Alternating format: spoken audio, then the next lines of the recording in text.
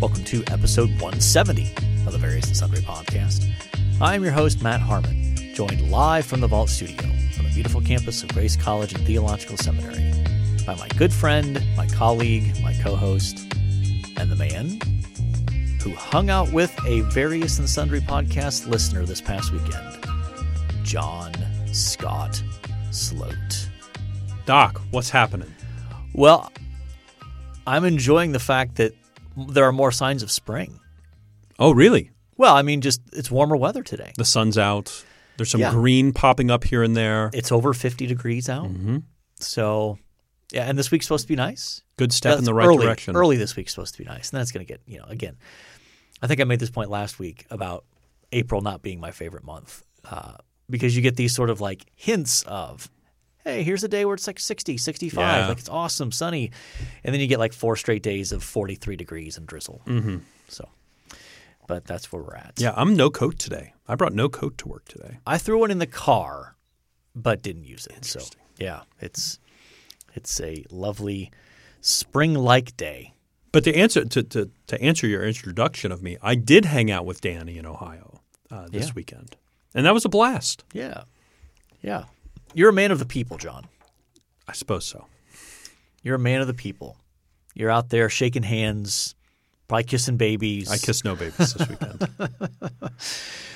But yes, but you're a man of the people. I mean, that's part of your job, even. You make me sound like I'm a leader of the French Revolution. You're Well, just a man of the people, leading the people. I wouldn't say you're a leader of the French Revolution, but you have very good people skills. You connect thank you. well with people, and that's one of the reasons why you're in the job you're in. Yes. I have a great fake it till you make it mentality, and in some respects I've made it, I suppose. I guess so. All right. Well, if you would like to reach out to us and see if you can get John to hang out with you, I'd love to. Most of you. Find us on Twitter at VNSPod. Email the show, variousandsundrypodcast@gmail.com. We're on Facebook. We're on YouTube. And once again, we'd love for you to leave us a 5-star rating and a review. All right, John, let's talk some sports. Let's do it. So we're recording this on a Monday, which means that the Final Four games have been played, but the championship game is being played tonight. Of course, this episode drops tomorrow. So by the time you're listening to this, you already know who the national champ is. We don't. Mm-hmm. So it's San Diego State against UConn. Did you watch either of these games? I was actually speaking in the midst of these games, so no, I did not. Well, during the midst of the first one, Gotcha. And the start of the second one, and then I went to bed. Okay, of course. Shocker. Yeah, I mean, they probably kept you up past your bedtime of like 8:15, right? It was rough on Saturday night because my wife came with me, and we're just looking at each other, and they're doing like not an altar call, but sort of like a, hey, if something impacted you this weekend, go find a leader and they'll pray with you. And they did that for like 20 minutes. It's like pushing 9:30. Wow. And Andrea and I are just looking at each other like, we can do this. We can survive. And Eye of the Tiger starts playing in the back of your mind, and To stay up till 10 o'clock. yeah, to get back to the hotel. Yeah. Wow. Yeah. How's that going to work on your go and counter trip coming up to New York City? Because you're not going to get to keep those hours. Yeah, a lot of caffeine, a lot of coffee. Yeah. Okay. All right. And it'll throw off my schedule entirely. Yes, it will. Although my co-leader is also an early to bed person. Okay. So we may devise the schedule in such a way that in the city that never sleeps, we'll get plenty of sleep. Yeah. Good luck with that. So the earlier game was the most interesting one, the San Diego State against Florida Atlantic. Very intriguing game. Florida Atlantic led the entire second half until literally the buzzer sounded when they lost. Disappointing, at least in my perspective. I was rooting for Florida Atlantic. But kid from San Diego State hit a game winner. So it was very entertaining. Yep. Very entertaining. And then the nightcap was not nearly as entertaining. UConn pretty much controlled that game the entire way, beating Miami by 13. So yeah. UConn just seems to be hitting their stride at the right time this season, doesn't it? Yeah, and I think, again, our listeners already know whether this came true or not, but I'm expecting UConn to win. I'm expecting UConn to win, but I'm hopeful San Diego State pulls it out. Now, see, I'm going to root for UConn. You're going to root for UConn. Okay. I'll put this way. I would prefer UConn. Rooting is Really? a strong word. Really? Why would you prefer UConn over San Diego? You got something against San Diego? I do. Really? I do. San Diego State, not the city. Not the city. City's okay. fine. Okay. City's I wasn't fine. sure if it was a blanket sort of thing. No. What's wrong with that university? They are coached by a man named Brian Dutcher. Tell me about Brian. He was a longtime assistant for the basketball team for the team up north. Oh. And was basically the lead recruiter for the Fraud Five. Oh, really? Yeah. So when Steve Fisher, the coach at Michigan who had the Fraud Five, left, he went out to San Diego State. Brian Dutcher went with him. Longtime assistant. He's been, I think, the lead guy now for like 4 or 5 years. Interesting. So as Nate from Ohio put it in a private communication to me, Oh, goodness. it's got those like shady Michigan vibes going on underneath there. So So you suspect foul play? I just know that when you're involved in recruiting the Fraud Five and all that went on with them, I wouldn't be surprised if there's Interesting. I suppose time will tell. ongoing shady things. Oh, they don't find those things out anymore. Is that because of name, image, likeness That's sort of part stuff? of it. But I mean, look, shady stuff went on at Kansas, and they gave Bill Self a slap on the wrist. Mm-hmm. Like, do you remember this big scandal that Oh, supposedly was going to bring down college basketball Yeah. with all these coaches arranging payments for players and that sort of stuff? I do. There was the coach at Arizona, I think, one of the Miller. Is it Sean Miller? I think it's Sean, not Archie. Yeah, Archie was at IU and Dayton before yeah. that. And so, there were all these reports of, they have these guys on tape basically saying how much they're going to pay for players and that sort of stuff. And nothing's come of it. Yeah. So some of that might have been overblown hype. Who knows? But you know that shady stuff happens. And if they just give Kansas a slap on the wrist, where I think Bill Self was, what was it? I think he was suspended like 4 games. Oh, so he doesn't have to sit through the blowout of nobody Western University At the start of the season. start of the season. Yeah. The cupcakes. Yeah, well, that's a real tough. Well, you really showed him. That's going to tell him not to, blur lines or anything. So, anyway, I'm no fan of UConn either. But so I really don't. I just hope it's a good basketball game.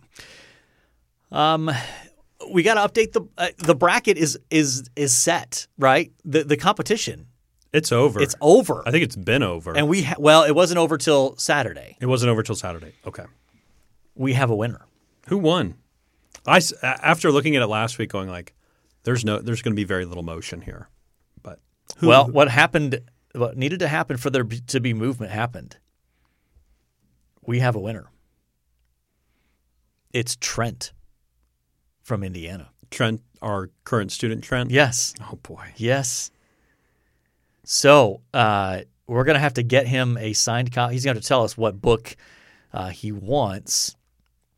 But yes, Trenton won. His bracket name, gosh, I can barely read that. Give me my old man glasses. Who's your mama? That's clever. I like that. Finished first. And my son, Jake, finished second. They benefited from getting UConn all the way to the championship game. So that's how they managed to win. So congratulations to Trent. I will see him in class and confirm with him which book he'd like. Okay. And we will go from there. Where did you and I finish? I think I finished 26th out of 38. Okay. I believe I tied for 19th. So I finished 26th. How many points did you end up with? Let's see. I ended up with, let me scroll down here. I ended up with 41 points. I was 43. Yeah. So I had the same number of points as Danny in Ohio. So there you go. And first place was 68 points. Yeah. So low. Like, I'm struggling to remember a year where it's been under 100, let alone that far under 100. Usually somebody cracks low hundreds, you know. Yeah, I'm trying to – if those numbers were passing grades on a scale to 100, we'd only have 2 people that passed the class. Yes. And not a pretty pass either. No, not at all. Not at all. So, so congratulations to Trent for winning the Various and Sundry podcast bracket challenge. Yeah, the third annual? Fourth. No, there wasn't one for 2020. That's right. So third. Yeah, so third. Yes. Congratulations, Trent. And I believe we've increased the number of participants each year. Yeah. Which has been exciting. Yes, indeed. So other sporting stuff going on. We've had opening day now. How are the Mets doing? 3-1. Okay. So won their first 4-game series, 3 wins, 1 loss. All right. Justin Verlander went down with a pulled muscle. So he's going to be out for, I think he's on the 15-day DL. Okay. IL. Not the disabled list, but injured list now. We had to change that nomenclature. Oh, gosh.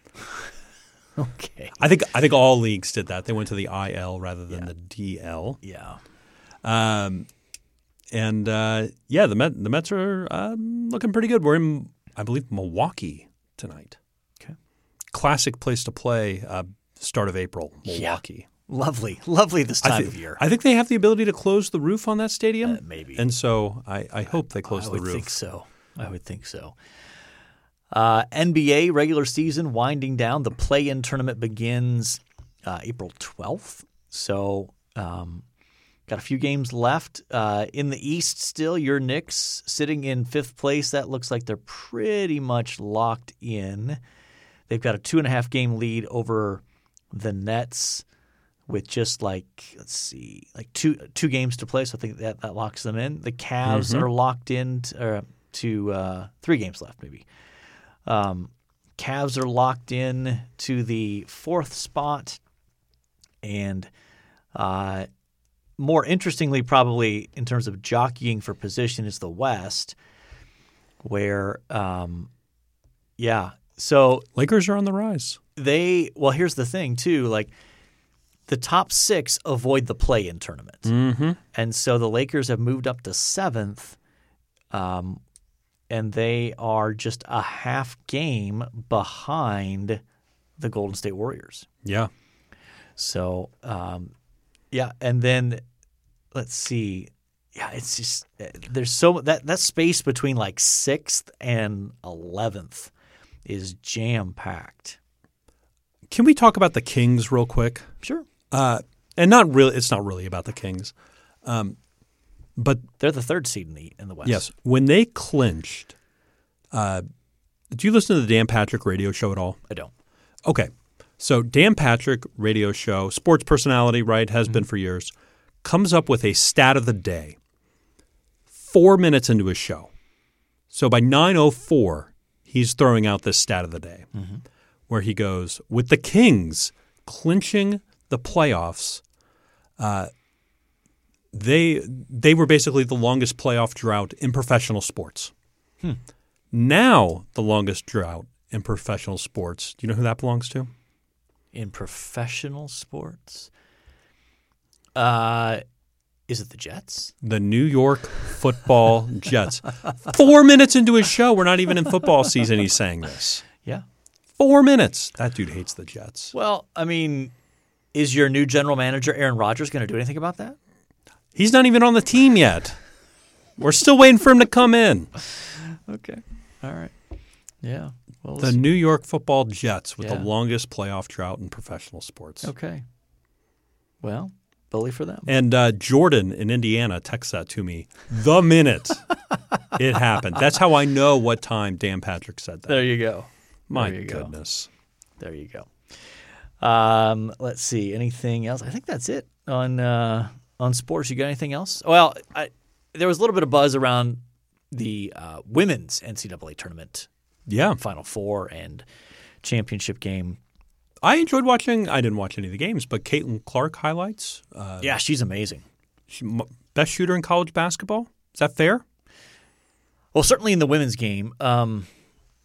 But yeah, I mean, she's shooting from Steph Curry range at points and knocking down shots, and a lot of the conversation revolved around her and her historic run, and also around in the title game the atrocious officiating, which I watched a good chunk of that, and yeah, the officiating was awful, just awful, embarrassingly bad. And then also some dust up with some trash talk between one of the LSU players and that sort of stuff. Which I did see some of that. I did hear about that. Which just makes me roll my eyes, whatever. And of course, because we live in the age we live in, race has to enter the conversation. Oh, yeah. Because one of the players was white and one of the players was black, and so you get all those dynamics. And therefore, that's the only dynamic going on in their interaction. Of course, that's it. That's it. That's the list. So, anyway, that's probably even more than I wanted to say about that. So, you ready to move on? Sure. All right. Since this is the week of Easter, we are talking resurrection today, and I think we can start by acknowledging that really as Christians, every Sunday is Resurrection Sunday. Mm-hmm. Yeah, it's the whole reason we meet on Sundays to worship, and even particularly in the morning, right? Disciples, these women coming to and finding the empty tomb on Sunday morning. Mm-hmm. That's why we meet on Sundays. Yeah, and why I'm a big proponent of meeting on Sundays. So you're saying if a church is meeting on Saturday nights, they're in sin? No, I'm not. I wouldn't go that far. Okay. But I would say I have a deep preference for Sunday morning worship. Yeah, I think there's a good scriptural precedent for that. And I think from what I understand, you probably know more about this in terms of the church history angle than I do, but my understanding is that the early Christians – they met on Sunday mornings. Now, Sunday was not a day off in the Roman calendar. That's right. Yeah. And so they would meet before dawn, so as not to interrupt the sort of normal work day of the economic goings-on of the Roman Empire. So they would meet early in the morning before the start of the day, which to be honest, I'm grateful that we're able to meet a little bit later on Sunday mornings. Don't have to do the pre-dawn thing. I'm appreciative of that. But, I do think there's an intentional I don't know if the word is symbolism, but an intentional patterning in the New Testament. Yeah, I think a rhythm of Sunday morning for sure. So having made the caveat that every Sunday is Resurrection Sunday, at the same time, I think it's right for us to set aside one particular Sunday of the year to celebrate with even more intentionality both the death and the resurrection of Jesus. That makes sense to do that. So there's sort of that both-and dynamic there, I think. And how do we determine that date each year? Do you remember? I looked it up at one point. I'm not totally certain. Because I know like the church history date that like was assigned to like Christ's death and resurrection, whether it's actually that true day, we don't know. That'd be March 25th was his death. That's the church calendar assigned. Yes. I don't think historically that's correct. I think it's like the first week of April sometime. Is that right? Well, it depends on whether you think Jesus was crucified in the year 30 A.D. or 33 A.D. Okay. Because the date differs then. Sure. I want to say that if he was crucified in the year I forget. It might be like April 4th. April 3rd or April 4th is one of the days. Somewhere in that ballpark. Yeah. In any case, the Western Church and the Eastern Church differ on this one as well in terms of how they set the date for celebrating. I think it has something to do with the day, like the Sunday after like the first full moon or something. I think there's some link to the moon somewhere in there. I'm not sure. We just know it pops up on our Google Calendar each year that this is Easter. Yeah. And this year feels like it's on the later side. So because it floats. Like it can be as early as late March or as late as, mid-April. Yeah. So it kind of floats in there. in any case. So I wanted to talk a little bit about resurrection in just in terms of biblical theology and even just some specific texts. I'll do a little plug here on the other podcast that I do with Ben Glad. We did your Mistress podcast. There you go. Yeah. Yes, the Biblical Theology Briefing. I'm sure he'll love being referred to as my mistress. We did a whole 55 minutes on biblical resurrection and biblical theology and that sort of stuff. So, I'm sure I'll touch on some of the same points here, but you want to check that out for a lot more depth and breadth as well. But have you ever had the chance to preach any of sort of the classic resurrection texts? So you think of like the gospel accounts and then maybe like 1 Corinthians 15. Those tend to be kind of like the classic resurrection texts that you hear. Yeah, no. I have not. I imagine you have. Yeah, so I've preached Matthew 28. I've preached let's see here. I've preached a chunk or two of Luke 24. I haven't preached Mark's account, and I haven't preached John's account. I've preached a couple of chunks of 1 Corinthians 15 as well. So several of them, not all of them. Would you count Romans 6 in classic resurrection? I mean, dipping into it a little bit. Yeah, that's more direct application than it is describing the event. That's more what I'm thinking of. Okay. So that's how I'm kind of limiting this class. This is your limiting principle. Exactly. But yeah, I think all of Romans 6 talks about it in a very applicational sense, and you get references to it all throughout the New Testament. Yeah. Almost in passing as sort of like the foundation of other realities. Well, where do you want to start? Where do you want to go to a passage here? Or do you? Well, I was thinking it might be helpful to talk a little about resurrection in the Old Testament. Okay. Because I think some people might have the misperception that resurrection is just a New Testament thing.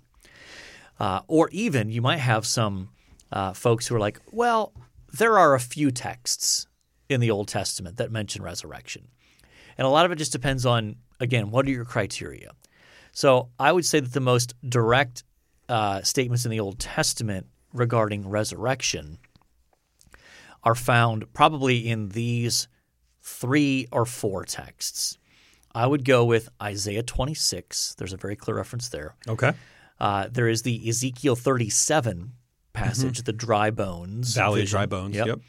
And then Daniel 12. Daniel 12 is probably the clearest and most explicit, though I would note that Daniel 12 has language in there that's actually alluding back to Isaiah 53. So a little Old Testament use of the Old Testament there. And so I think in Isaiah 53, the logic of the passage demands resurrection, even though it doesn't use that language.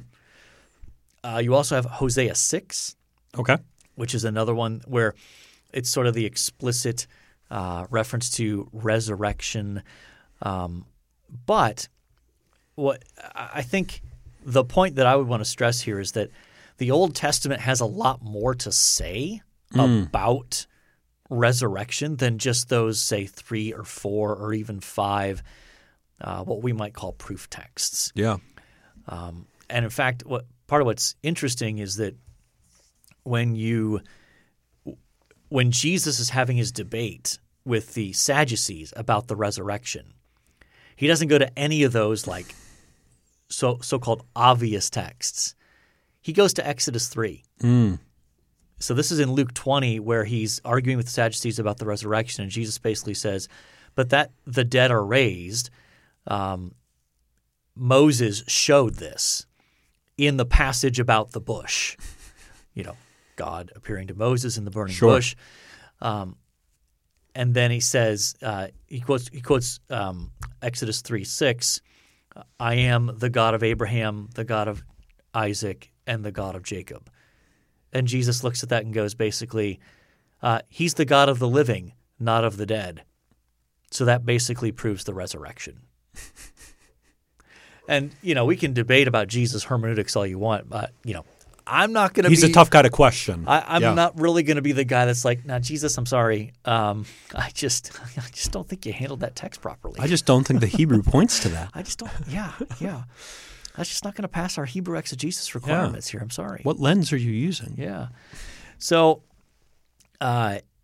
it's striking that basically I think the logic behind his reference there is him saying, look, God made covenant promises to Abraham, Isaac, and Jacob, and they died before they were fulfilled.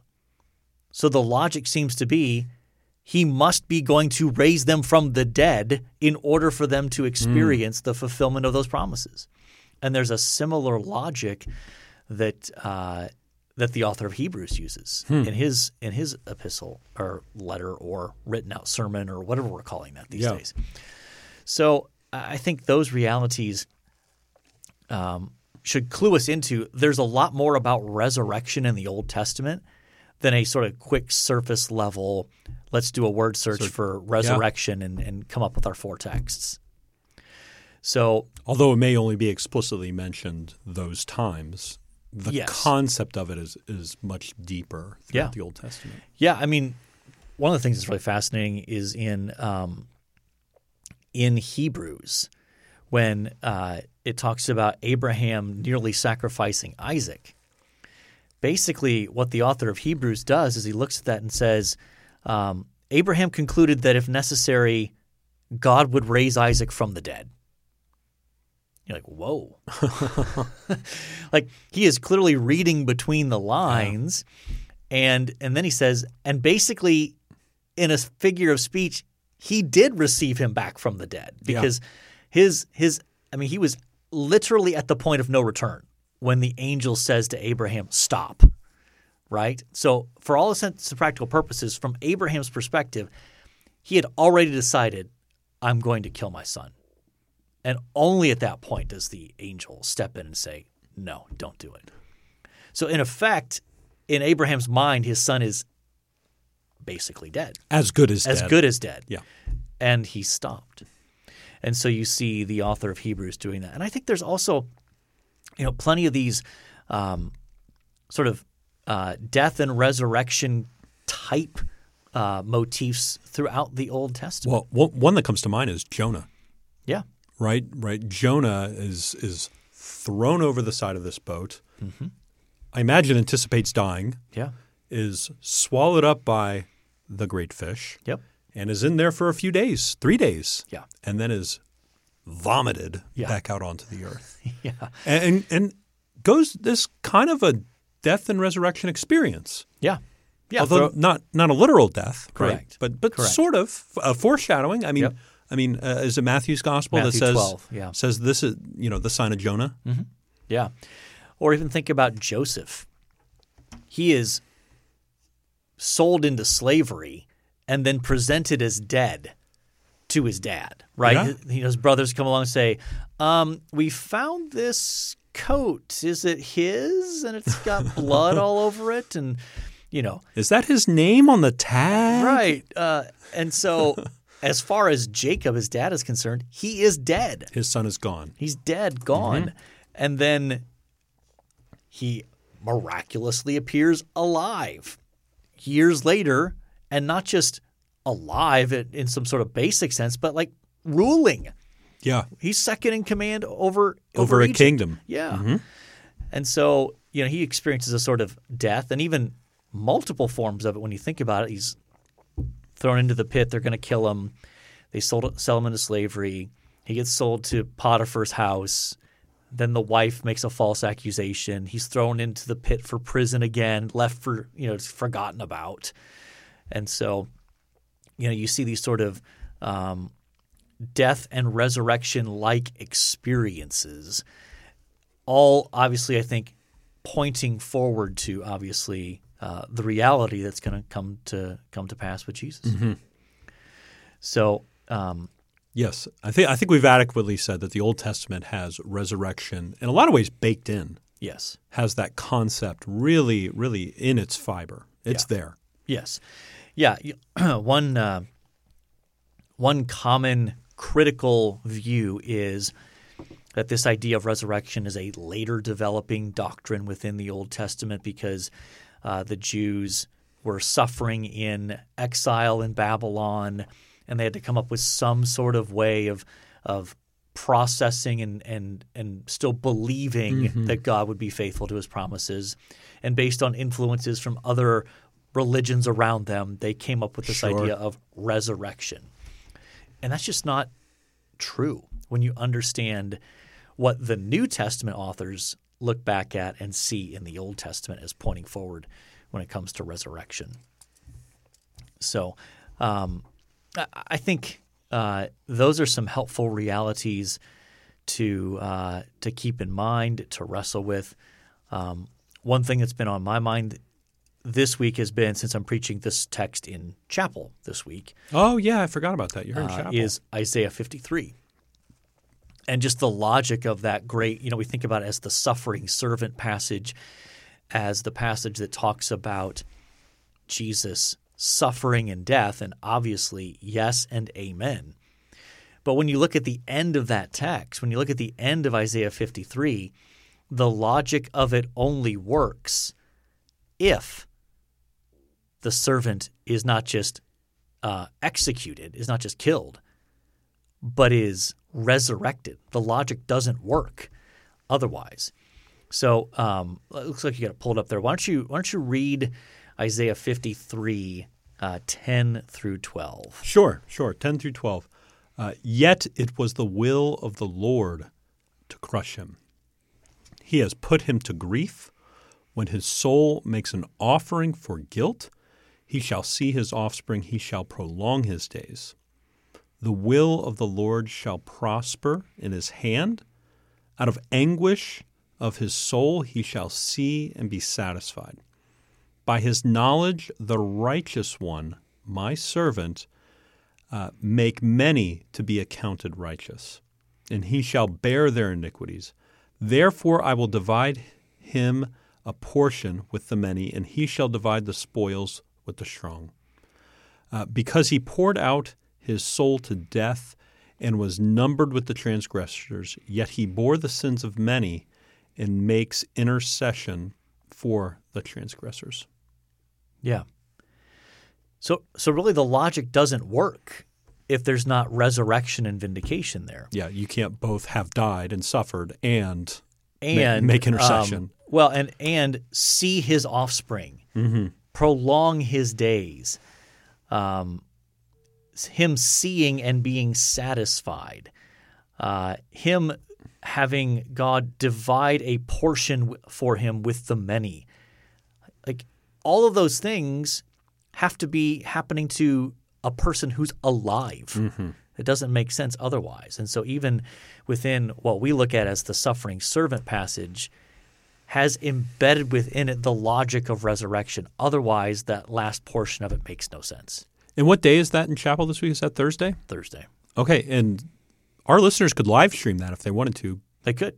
Grace Chapel is live streamed 10:30 that starts? 10:30 Eastern time. Eastern Standard Time. Yes, and those are archived up on YouTube. So even if you can't live stream it, you can go back and watch it at your convenience. Yeah. So that'll be this Thursday.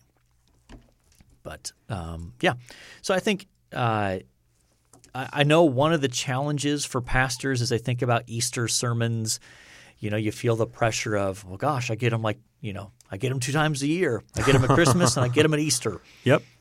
So they can feel like they have to say everything about the resurrection, which can feel overwhelming. Yeah, and unnecessary. Yeah. You can't. So you want to make the gospel clear, absolutely.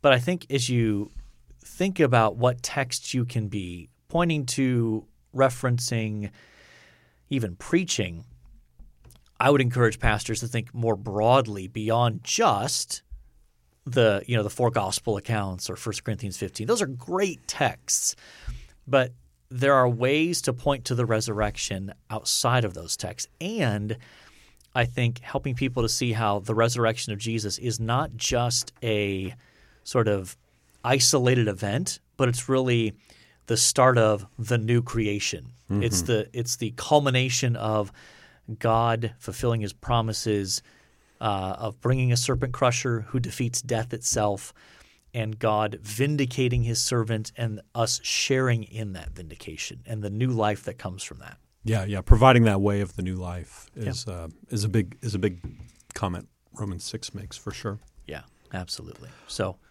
well, you ready to do resources? Yeah, we can do that. So,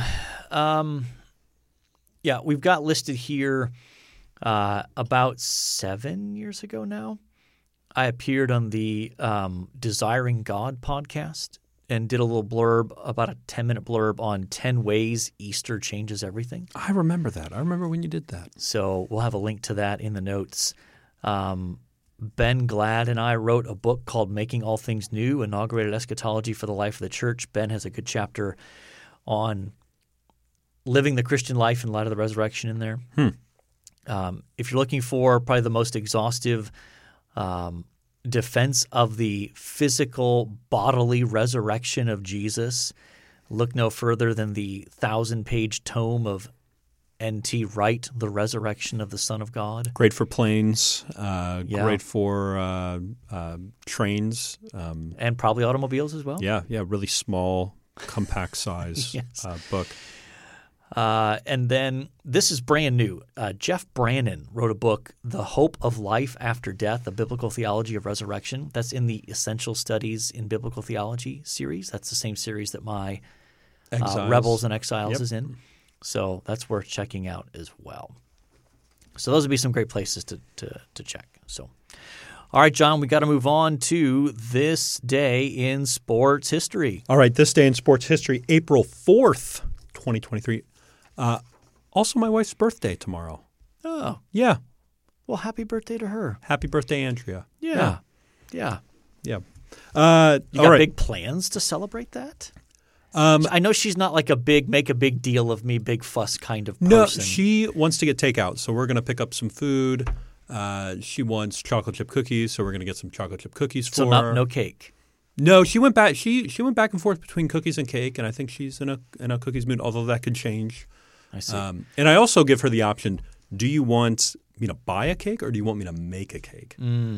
And she went back and forth on that for a while, but I think ultimately landed on she wants me to make her cookies. So okay, see, I don't do either of those things.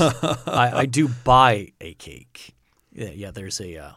You've probably heard the story. Oh, absolutely. Yes. I've heard the story many times. Yeah. Yes. Yeah. Okay. Yeah, that is in my skill set. I'm decently handy at those things. I probably could I think I could probably follow the directions and make a cake. Mm-hmm. But let's be honest. Is it going to be any good? Probably not. So why not just get something she's going to like? She asked me one year to make tiramisu. Oh. And I said no. I said I don't think I can pull that off. I can go buy you some tiramisu. So there is limits that I do put on that. But April 4th, 2023, 1937, fourth Augusta National Invitational Tournament, known as today as the Masters. That's correct. Byron Nelson wins his first of 5 major titles by 2 strokes ahead of a fellow named Ralph. What's his last name, John? Gouldal. Sure. You don't know how to pronounce it either. I don't know either. Nope. By the way, Danny in Ohio says this is his favorite segment. Is listening to me try to pronounce these names. There you go. 1974, Hank Aaron ties Babe Ruth's home run record by hitting his 714th home run in Cincinnati, facing Jack Billingham. Yeah. Did I get that last name right? Billingham? Sure. Makes sense to me. It looked right. 1983, 45th NCAA. This isn't the Christian version. Yeah. Men's basketball championship. North Carolina State beats Houston 54-52. Boy, that's a high-scoring game. Wolfpack wins with buzzer-beating dunk by Lorenzo Charles off a desperation 30-foot shot from Derek Wittenberg. Yeah. Did I get that right? Yeah. You've seen this clip. I'm sure I have. It's iconic. Yeah. I mean, it's iconic, for the shot because it was a major upset. Houston was the better team. And then part of what's iconic about it is Jim Valvano, the coach for North Carolina State, afterwards, he's literally running around on the court like a crazy man, looking for somebody to hug, and all his players are like hugging each other and celebrating, and he's running around like this crazy man, like, where's somebody to give a hug? And so, of course, Valvano went on to become even more famous, of course, because of his connection with cancer research and then passing away from. Yeah, Jimmy V, right? Yep. Is what they. Yep. 1988, the 50th NCAA Men's Basketball Championship. Kansas beats Oklahoma 83-79. The Jayhawks power forward Danny Manning, named not Danny in Ohio, named tournament's most outstanding player. Yeah, the mop. The mop. Yeah. Now, is it the whole tournament or is it the Final Four? It's the whole tournament, but inevitably it's going to go to somebody on the – because they just play the most. Yeah. Yeah. But that team was known as Danny and the Miracles. Oh. Because Kansas came into that tournament not necessarily expected to make a deep run. 2005, the 67th NCAA Men's Basketball Tournament Championship game. North Carolina beats Illinois 75-70. Yep. The Tar Heels, fourth national championship. That Illinois team was very, very good. Yeah, they had one loss going into that championship Very, very good. against Ohio State, by the way. Really? Ohio so State was really this is Ohio State's national championship is really what we're saying No, here. that was a great team, though. They were a lot of fun to watch. And I was a little surprised they lost in the title game. 2016, the 78th NCAA. We're running into a lot of the same thing here. This is the last one. Men's Basketball Championship. Villanova defeats North Carolina 77-74. The Wildcats guard Phil Booth has 20 points. Yes, though that game will be remembered for that was won on a buzzer beater. Villanova had a significant lead. Carolina fought all the way back, tied it on this like double clutch, like 3-point shot, and then Villanova came down, and I think his name's Chris Jenkins, hit a 3-pointer at the buzzer for Villanova to win the game. So very, again, one of those iconic moments in NCAA tournament history there. Very exciting. All right, what do you like? Well, if we had a better Masters one, and maybe next week we'll have one for the Masters that's better. So I got to go with, I think, an NCAA tournament basketball one. Oh, you don't like Henry Aaron here? Well, I feel like we do that a lot. Like, really? Well, I think Hank Aaron, Wilt Chamberlain, Michael Jordan, you get a lot of these guys who did everything. I feel way more about that than I do Hank Aaron. Yeah. Way more about Michael Jordan. Way more about. Okay. You want to go with Hank? I was thinking. I like Hammer and Hank. I like Hank Aaron. I'm a fan. But if you want to go with an NCAA, I mean, we only get NCAA tournaments once a year, right? I mean, it's not like they in an off year they have one in October we're going to get or something like that. Yeah. I'll go with Hank. I like Hank. I think when you look back historically at the grace he demonstrated in handling beating Babe Ruth's record, handling the death threats and all of that around him, and just he's always just struck me as a guy who was not drawing attention to himself, just went out and did his thing and was amazing at it. Yeah. So I'm happy to celebrate Hank there. One thing you liked? All right. So my one thing, we've already been talking about it quite a bit, but being out at Greenville Grace in Ohio, I spoke at their winter retreat for their youth and then preached on Sunday morning. Great people. Andrew and I felt so welcomed, and we got to hang out with Danny in Ohio and his wife, and that was a great time, and get to know their youth pastor there, Ben, who is like 6'4". I mean, he's just a lot of human going on there, and had a great time with their church. They were so gracious and so kind, and they put up with me for 4 sessions. Which was probably the most gracious thing they did all weekend. Yeah, bully for them. All right. I'm going to go with a podcast. It's called The Deck Investigates. Have you heard about this? No.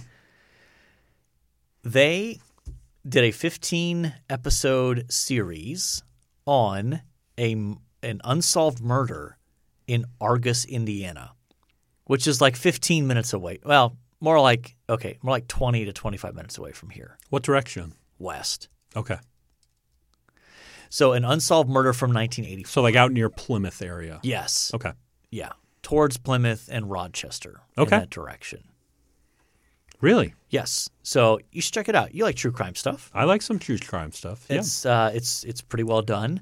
And it's, there's always just an interesting sort of ring to it when they're talking about towns. Like, yeah, they headed out of town and headed towards Plymouth or headed towards – like, I know where those places are. Like, I know what road they're talking about. Let me tell you, I am still waiting for a podcast about Al Capone's connection to this area. Like, there are speakeasies in Warsaw that Al Capone frequented. Yes. And I would love to hear a podcast about some of those stories. Well, and the Barbie Hotel. The Barbie Hotel nearby. Which has great deep dish pizza. Mm-hmm. Great deep dish. And apparently Al Capone would invite people down and rent out the whole hotel and invite one person. And that person would not return to Chicago. Right. Because they love the area just so much. Yeah. They just decided to stay absolutely. Permanently. So at the bottom of the lake. Yes. Yeah, who knows how many bodies are down there. Anyway, on that cheery note, we have talked NCAA tournament basketball. We have talked the resurrection of Jesus. We have talked Hank Aaron.